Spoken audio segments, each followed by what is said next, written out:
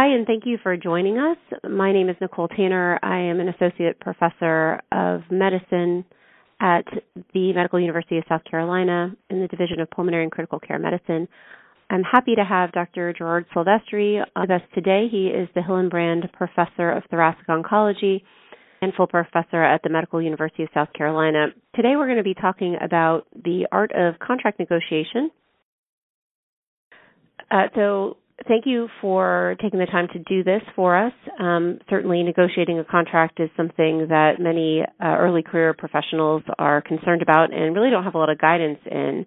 Just to kind of start off, Dr. Silvestri, when and how did you get involved in becoming an advisor for negotiating contracts? Nicole, and thanks for having me. And I can't emphasize more how important it is to do a reasonably good job at negotiating your contract, either your first contract or contracts afterwards. And I don't think it's something they teach us in medical school, and certainly not something in residency or fellowship, and even as junior faculty. I kind of got into this really loosely. I have a degree in health services research, and part of that degree including getting some experience in health economics. And when I got to the medical university 25 years ago, I got assigned to a committee where I eventually became the chair of a committee for almost 20 years, where I negotiated contracts for our practice plan. And through that negotiating process, I kind of got known as the guy who can negotiate contracts, and then the fellows slowly started migrating towards me to look at their contracts for either going into private practice or into academics. And now it's almost every year a stream of fellows come by, and we actually start the process way early and talk about what to look for in a job, talk about contracts, and then review their contract before they go out and sign it. So it's been actually a really fun thing. The fellows who aren't in my lab, I get to talk to them on a more personal level about what their goals are in life, and so it's been a great experience for me. And I've also worked with junior faculty looking at jobs at other institutions or looking to come to our institution to take faculty positions. So all the negotiating parts of this are actually quite the same. And so in preparation for this, there was a question about whether I would talk about private practice or academia. And honestly, I think there are tenets to negotiating a contract that are really the same for both. Great. So then let's start with some other questions about negotiating contracts. And I guess really at the start of this all time frame, how early should a fellow really start looking for a job? I think, I see fellows kind of start super early, others that kind of wait towards their third year. I mean, is there really a sweet spot or a good time to start looking for a job? Well, it's been a really interesting phenomenon. I remember not signing my contract until March of my third year, but certainly fellows have, particularly in private practice, have now come to start signing their contracts really in the middle to the end of their second year, or even at the beginning of their third year. I don't know that there's a right time frame for this. Look, everyone's going to get a job. We need to start with that. Pulmonary and critical care is a really hot topic. It's the profession is really underserved almost everywhere, so I wouldn't worry about getting a job. I think it's more important from a time frame perspective to get the right job, not just the first job, and not just to rush through the process. Unless the perfect opportunity comes along earlier, I would take my time and make sure that I'm getting the process right rather than getting it early. I think you're safe even if you don't sign your contract until February and March of your third year. I would say this. This is a separate thing from academics to private practice. Academic wheels turn much more slowly than do private practice wheels. So people get very nervous about academic contracts, like, well, they haven't signed, they haven't sent it back. The wheels of academia definitely turn a lot slower. It has to work its way through the college and through the dean's office sometimes and through the practice plan. So, in private practice, they can sign you a contract tomorrow, and that's not good either. I mean, you want to take your time, make sure you get it right rather than early. So I know I'm not giving a very specific answer. I think it's different from everyone, but the phenomenon I've seen is that fellows are signing their contracts a lot earlier than they used to in the past. All right. Well, so in line with that, you talked about picking the right practice.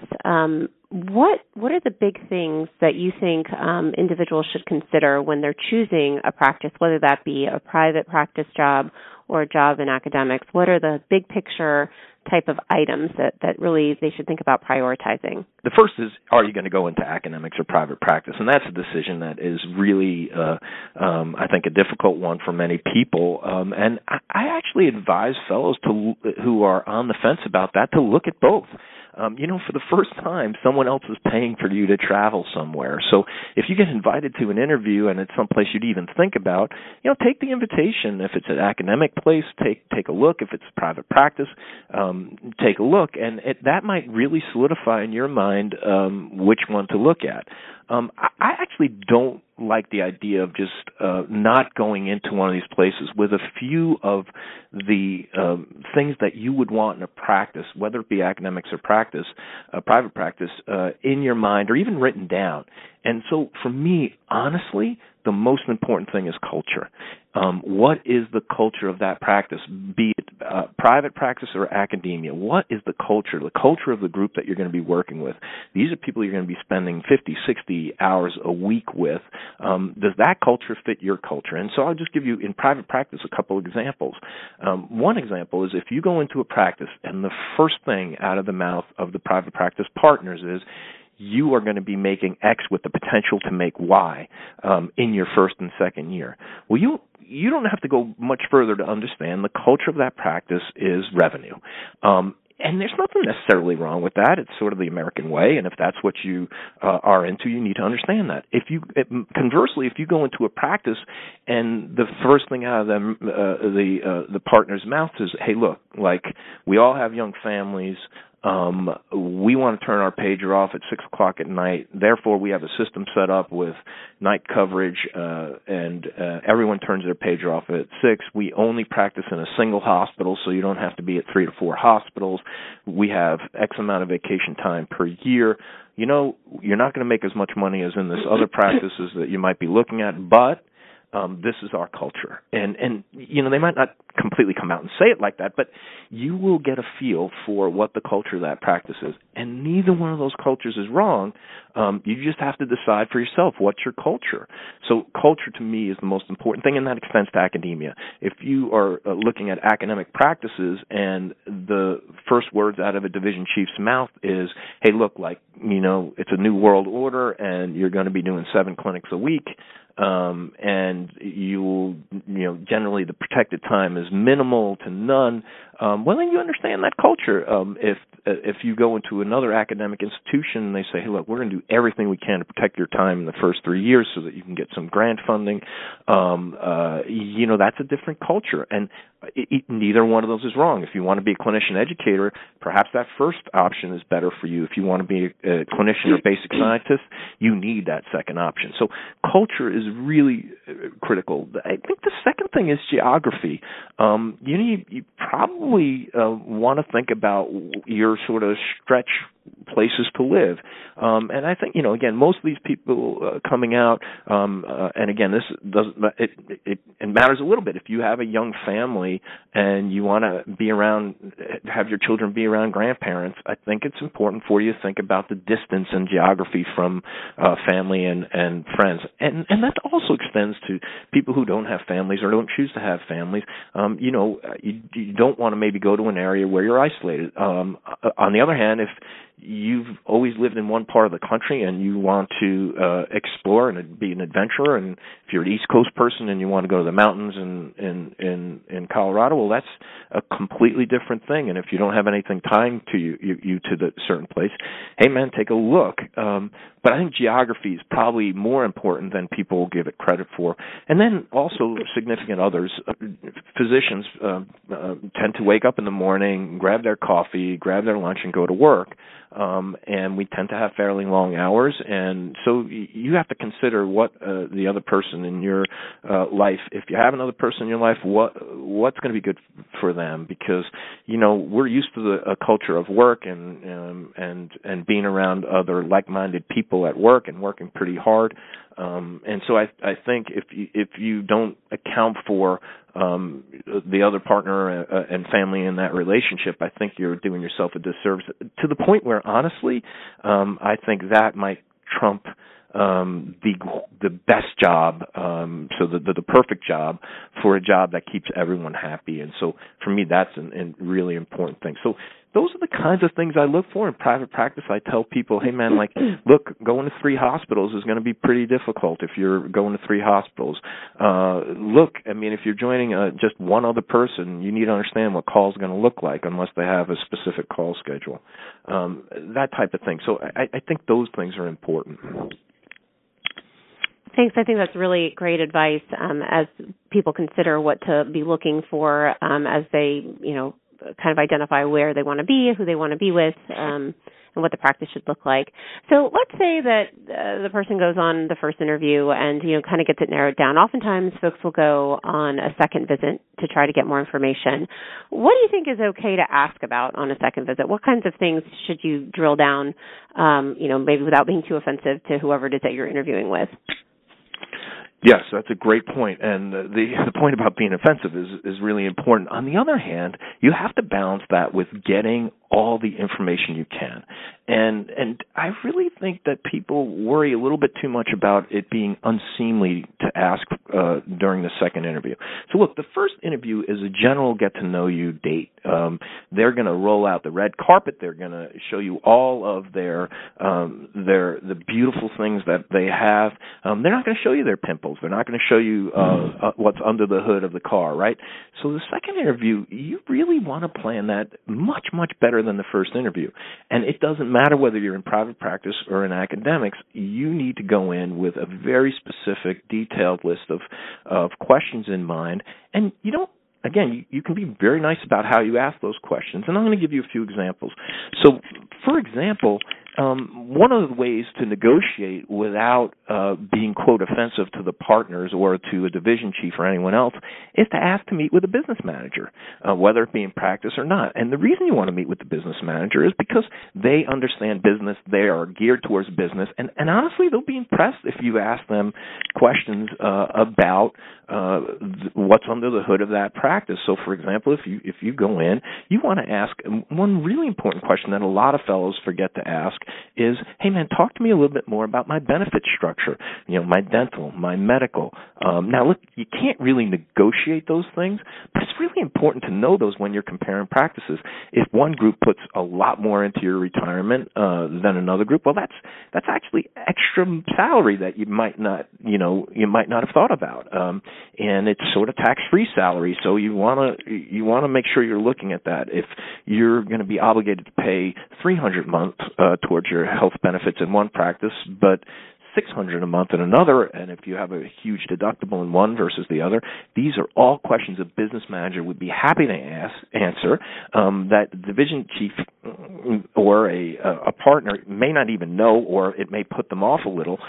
Getting that third person involved is really important, and so you want to ask them particular things also about financial generation. So you would think that 10 years ago this wouldn't apply to academics, but it certainly does now. And whereas in academics now, we're all on RVU generation, relative value units. You need to generate this much to produce this much salary. You want to know the formula, right? And so, how many RVUs does a pulmonologist in private practice make? Well, let's call it 8,000. This is how many you're expected to generate. This is the dollars per RVU. You need to understand how your salary is going to be structured, both in academics and in private practice. And so, in academics, it might include a medical directorship or some educational money or protected time given to you by the division or division chief for the first 3 years. In private practice, it might be that the hospital's paying a portion of your salary and things like that. So those are questions on the second interview that you want to ask. For academics, and this doesn't apply as much to private practice, you really want to ask about specific people you might be working with. And I'm talking to the thoracic oncology group right now, but you can decide who you'd want to meet with. But for me, when I was interviewing, it was really important for me to meet with thoracic surgeon, with the cancer center director, with radiation oncology. Now, that's not something a pulmonary division chief's going to necessarily know you want to meet with. And so you need to tell them, hey, I'm coming for a second interview. Would you mind if I met with this person, this person, this person, or the head of this department, this department, this department. I'm telling you, you're not putting off the division chief. In fact, they'll be impressed. Why? Because you're doing the preparations to come in and help them with their program or help build a program. They may also have some ideas about who you should meet with, and you should graciously say, absolutely, I'd be happy to meet with that person. In private practice, I also think it's important to meet with all the members of the practice, as many as you can meet with. And, again, the thing in private practice that I like so much is the informal settings. When you and your significant other, you and your spouse are out to dinner, you can ask questions like, "Hey, how are the schools? What's the real estate market look like?" When when you're in a more relaxed setting, and you are there soaking everything you can in during that first interview. In the second interview, you then want to say, "Hey, it might be nice to meet with a real estate agent, or I might want to go tour one of the schools. Would that be possible?" So I can't tell you exactly what to do, but that second interview is critical so that you can really mine information that'll help you make a better decision. That's really informative, and I think stuff that we wouldn't really necessarily think about, especially with the benefits structure. So thanks for that. Just kind of thinking about it though. So you go on your second visit. Now it's time to come up with the terms. And so, what kinds of things do you believe are negotiable and non-negotiable as you put forth a contract? That's a great question. Let me start with a couple things. One is nothing means anything unless it's in writing. I want to repeat that. Nothing means anything unless it's in writing. I do not care if they promise you the world. If it's not in writing, it's as if it doesn't exist. So the first tenet of a contract is it has to be in writing. The second part of this is what's negotiable, not. You'll hear business people say everything is negotiable. The one thing I would say is you really should not negotiate. You should not overly negotiate or even negotiate salary. And here's why. Look, first of all, they have an internal hierarchy for their salary. And one of the things that division chiefs or even in private practice are going to do is protect that hierarchy. They're not going to have I call them the kids, they're not going to have some kid come in and make more than someone who's been there for 10 years. So this idea that, if I can only get 10,000 more out of them, I'd be happy. I would be very careful about doing that unless you really have a skill set that is so necessary in that practice that is, in fact, worth a lot more than they're willing to give you. For example, if you're an interventional pulmonologist or a sleep physician, or you have extra education in something, a transplant pulmonologist. But if you're a sort of general pulmonary critical care person, you're coming into academia, that hierarchy is set, right? But there are other things that you can get that are actually the equivalent of extra salary, and actually might make you look more favorable, both in a private practice and in a faculty setting. What are those things? In academics, it would be extra education. So I'll give you an example that I used, which is I negotiated into my initial contract to go back up to where I did my fellowship at Dartmouth and do the Master's in Health Services Research. This is $19.94, $5 when most of the people listening to this podcast were watching SpongeBob on TV, and it was there that I did the master's. Even at that time, that master's cost like $28,000 or $30,000, and the university here, I said, look, I think this is important. I think it's important for my career. This whole health services thing, which was sort of brand new at the time, I think will lead to grant funding, great opportunities, and I would like to do that. Is that something that you would consider? And my division chief, God rest his soul, Steve Son at the time, said, yeah, we'll be happy to pay for that. Now, he wasn't going to give me $20,000 extra in salary for that time frame. But he was very willing to give me extra education, and so I use that as an example. Equipment. If you're in private practice and you want a certain piece of equipment, you can negotiate that. One of the things I've seen people negotiate a little bit is that the hospital, if they're paying part of your salary in private practice, has been willing to do some loan repayment for you if you stay a certain amount of time. Now, you can ask about that. You don't need to demand it, but you can say, hey, some of the places I've been looking at, if I'd stayed for 3 to 5 years, each year they would forgive X amount of my loans. man, that's the equivalent of getting a raise. And so I think you can negotiate a number of those different things. I think, Gerard, we were talking about secretarial support, what was negotiable and non-negotiable, and so you had just talked about all the different things that you talked about: education and equipment, and then other specific things like salary. We were about 20 minutes into the call when it died, so okay. I guess and I think I was talking about negotiating things like secretarial support. Those and office space and computers, those are all things that are negotiable. The one thing I would say, though, is be careful about how many things you ask for. Don't make it a laundry list. Make it things you know you're going to need to make yourself successful in practice, and make sure that you are really looking at this through the eyes of what the other person needs. There's this good book by a guy named Fisher called Getting to Yes. How do you negotiate with someone else? And the important parts of that book, it's a negotiating book. It's actually about negotiating world peace, but the tenets are the same. You have to look at this through the eyes of the other person. So what is someone in academic or even private practice looking for? Well, they're looking for a competent young professional. They're looking at someone who they can get at a reasonable price, who will fit in culturally, and that's it. And so when you're negotiating with someone, you need to see what their view of this is. If they see you asking for an item of 15 different things, they may look at you and say, well, this is going to be a high-maintenance person. I don't know that I want that. So you negotiate the things that you really need to be successful. Now, some of the things they may have already assumed that you were going to get, and it's just a matter of asking, hey, will I have an academic office, or will I have access to computers and secretarial support or administrative assistant type things? And those are sometimes left best for the business manager rather than negotiating those with anyone else, like with the direct partners. So that sort of triangular negotiation is often very useful tool. But I would be very careful about what you ask for. But there are some big things. And if, for example, you want to get extra education in terms of a master's degree, or if loan repayment is very important to you, those are things that you put at the top of your list and then sort of give on the easy things to give on. For people in academics, there is nothing more valuable than time. And that is something a division chief can give you, maybe less so today than in the past, but you must have time and to develop your academic career. And so what you need to know is, am I going to get 20% effort protected, 30%, and for how long are you guaranteeing that effort? And so that sort of brings me to this negotiation piece.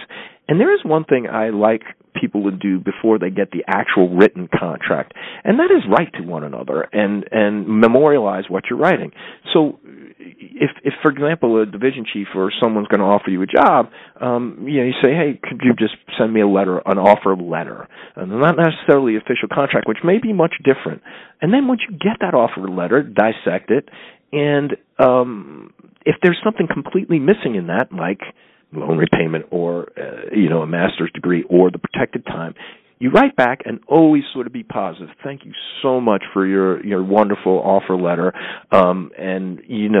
I've read through it and I'm extremely excited about the possibility of working there. There's one thing though that we talked about that's kind of missing from this letter. I just want to remind you that we talked about payment for this graduate degree or the loan repayment options or an office or secretarial, but what have you. And then you send it back to them, and I just want to make sure that I wasn't missing something here. Thank you so much. Look forward to hearing from you. And then they write back to you and say, oh gosh, yeah, I forgot that was in there. And they put it in a letter. Yes, you will also be guaranteed over the next 2 years for us to pay for a graduate degree at the university, et cetera. Or, CME dollars to go to national meetings. Or protected time. It's extremely important to get that down if you're in academics. And in private practice, if it's the call schedule that's important to you, et cetera. You want to make sure that you get those things in writing. There's no such thing as a contract unless it's in writing, and that's before the formal contract comes.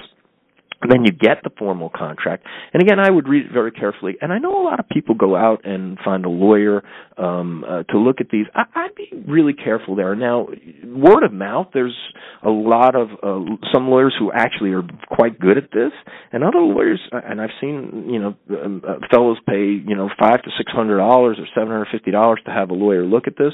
They often don't understand healthcare, so you want your lawyer to have some experience looking at a healthcare contract.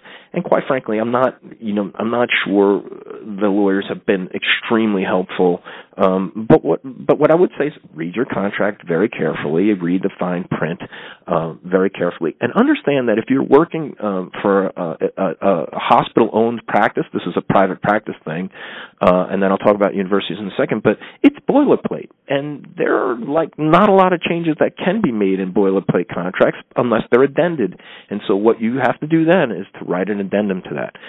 The one thing I would tell you that I've seen, that the two things in private practice that have bothered me in contracts is if they're writing a hospital-based group practice that's owned by a hospital, which is much more common now, they put in a lot about how they can get rid of you. So they can say, look, we have the right within 90 days to notify you for cause. So those are things like, defrauding the government, and billing practices, inappropriate treatment of staff, etc. But then they also put in this clause that says something like, and we also can provide 90 days written notice that you're out of the practice, that you're done. And so to me, that is horrible. And what I've often asked is go back and ask them about that. And they say, oh, no, that never happens in our practice. This never happens. But what's not written in there is an appeals process. And so a lot of times there's a medical staff for the whole hospital, and that medical staff has an executive committee. And so what I ask people to do is to, write in the appeals process. And oftentimes there is an appeals process. It's just not in the contract, where if they're asked to leave without cause, in 90 days, and that's just horrible for a family to have to up and move in 90 days. There has to be an appeals process, and trust me, medical staff is not going to let someone go unless they're grossly incompetent or have legal issues. They'll protect their doctors, and so you want to make sure you build that protection into your contract. Make sure that everything you talked about is in your contract in terms of benefit structure, in terms of salary. That's the easy one in terms of all of the things that you want in your contract. And just read it very carefully, and then either have a lawyer or somebody who knows something about contracts do that. In academia, the same applies. It used to be, so I never received a contract when I first worked at the university for years. And ours was basically a letter, and that letter actually is a legal document if both people sign it. But now all universities have boilerplate contracts, and by the way, they're almost exactly like the ones in private practice, including, by the way, a non-compete clause. And that's something I thought I'd take a minute or two to talk about. Non-compete clauses are really set up for the protection of the entity, the university, the group practice. And you can understand why they'd want to do that. They help you build your practice, and what they don't want you to do is take your practice across the street. The one thing I would look at in non-compete clauses, either in private practice or academia, is the distance, right? So the ones that have not held up in private practice have put in inordinate distances out there, like 40 miles or 50 miles from the institution. And what they mostly try to do is block you out of the very close hospitals, 5 miles to 10 miles. But once they start getting out and really limiting your practice, that's not really fair to you, and you should talk to them about that. The second part of that is not just the distance, but the time frame. A non-compete of 1 year is different than a non-compete of 2 or 3 years, and I would be loath to sign a contract with a long-term non-compete clause, particularly if you have geographic ties to the community. So, for example, if you have parents or family members in that community, or your spouse or significant other has an important job in the community. So I'd be very careful about that. And the other thing is what's called a malpractice tail. So who pays the malpractice is actually very important, but is there a tail, and who's responsible for the tail? So, for example, if you do leave after 5 years, you potentially could be sued by someone 2 or 3 years after that. So you have to carry a malpractice tail, and who's responsible to pay the cost of that tail going out?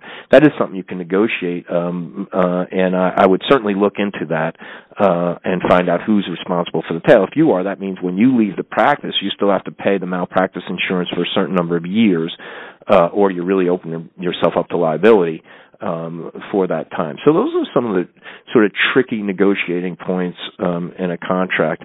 Always remember, once you sign it and it's in writing, it's truly a contract, and it'd be very difficult to break. So you want to be careful about getting everything in the contract that you talked about and reading it very carefully before you sign it.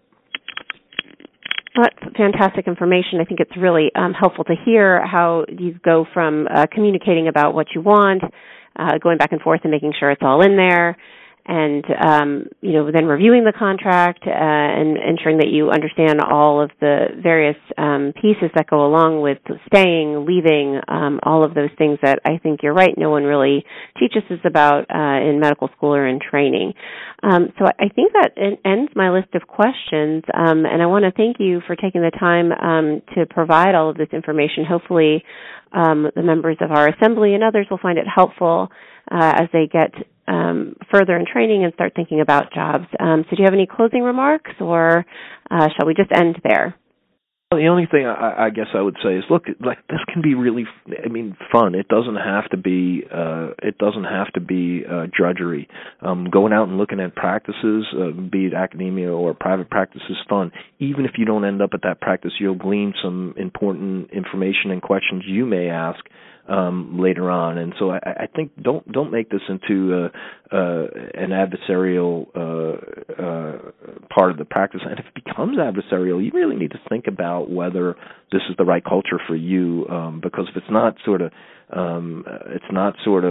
professional and caring, I think you'll not enjoy it once you get there. What you don't want to have is a difficult negotiation coming out of the gate right before you get to one of these practices.